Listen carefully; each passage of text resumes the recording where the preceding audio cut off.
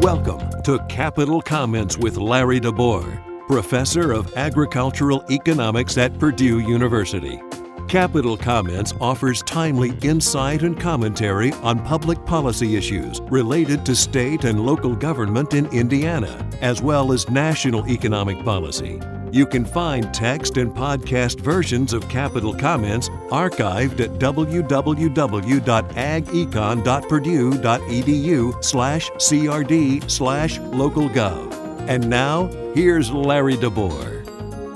Hi, I'm Larry DeBoer, and this is Capital Comments for March 2023. Our topic this month: property tax bills are increasing a lot in 2023. Indiana County treasurers soon will mail property tax bills to owners of homes, rental housing, farmland, and businesses. Most will see big increases in the assessed value of their property. This will mean big increases in tax payments. The increase is a legacy of the pandemic. Property values rose a lot in 2021. Home prices increased as mortgage interest rates fell and people demanded more space to work at home. Farmland prices increased because corn and soybean prices spiked, making land ownership more profitable. Construction costs increased due to shortages of building materials. The Indiana Constitution and the state's regulations require that property assessments reflect objective measures of property wealth. County assessors use data on 2021 price hikes to set assessments in 2022. Tax bills this year are based on those higher assessments. Only now, in 2023, are the consequences of the pandemic showing up in property tax bills. Across the state, assessed values are rising by 14.6%, the biggest increase in 20 years. Indiana puts three important limits on property tax bills. Each reduces taxes below what they would be otherwise. They just won't hold back tax bill increases in 2023. The state maximum levy doesn't cover some of the big tax levies. The homestead standard deduction doesn't increase with rising homestead assessments. And the circuit breaker tax caps are based on percentages of those rising assessments.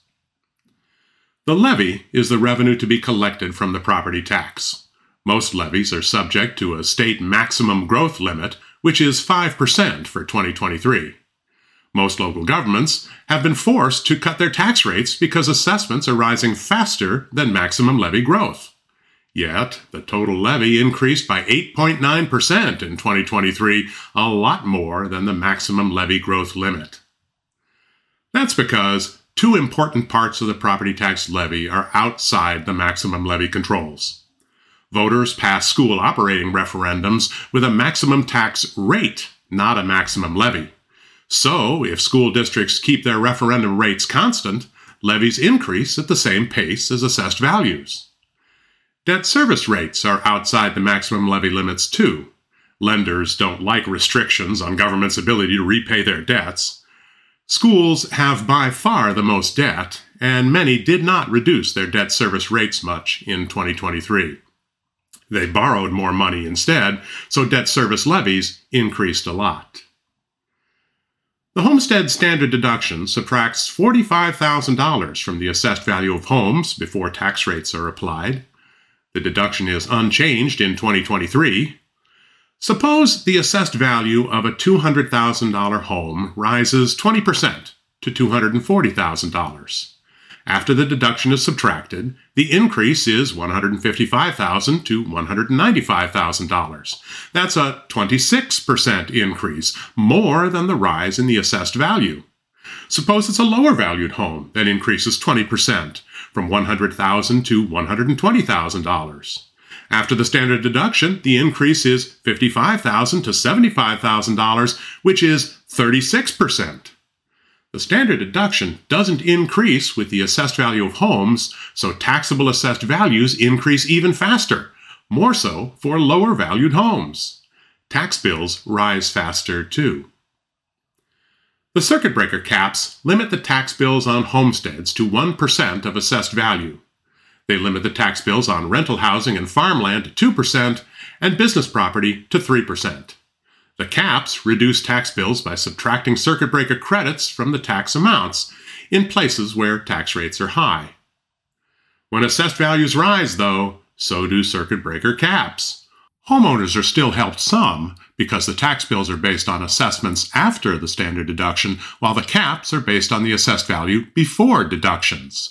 Tax bills rise faster than the caps, so homeowners will see more circuit breaker credits. For other taxpayers, the caps are rising just as fast as tax bills. In fact, since tax rates are falling in 90% of tax districts, fewer taxpayers will be eligible for tax cap credits. Assessments are rising with property values as the Constitution requires, but they're rising so fast that they have overwhelmed our property tax limits. The General Assembly may pass legislation to limit tax bill increases next year. This year, taxpayers will have to pay. And that's Capital Comments for March 2023. I'm Larry DeBoer. You've been listening to Capital Comments.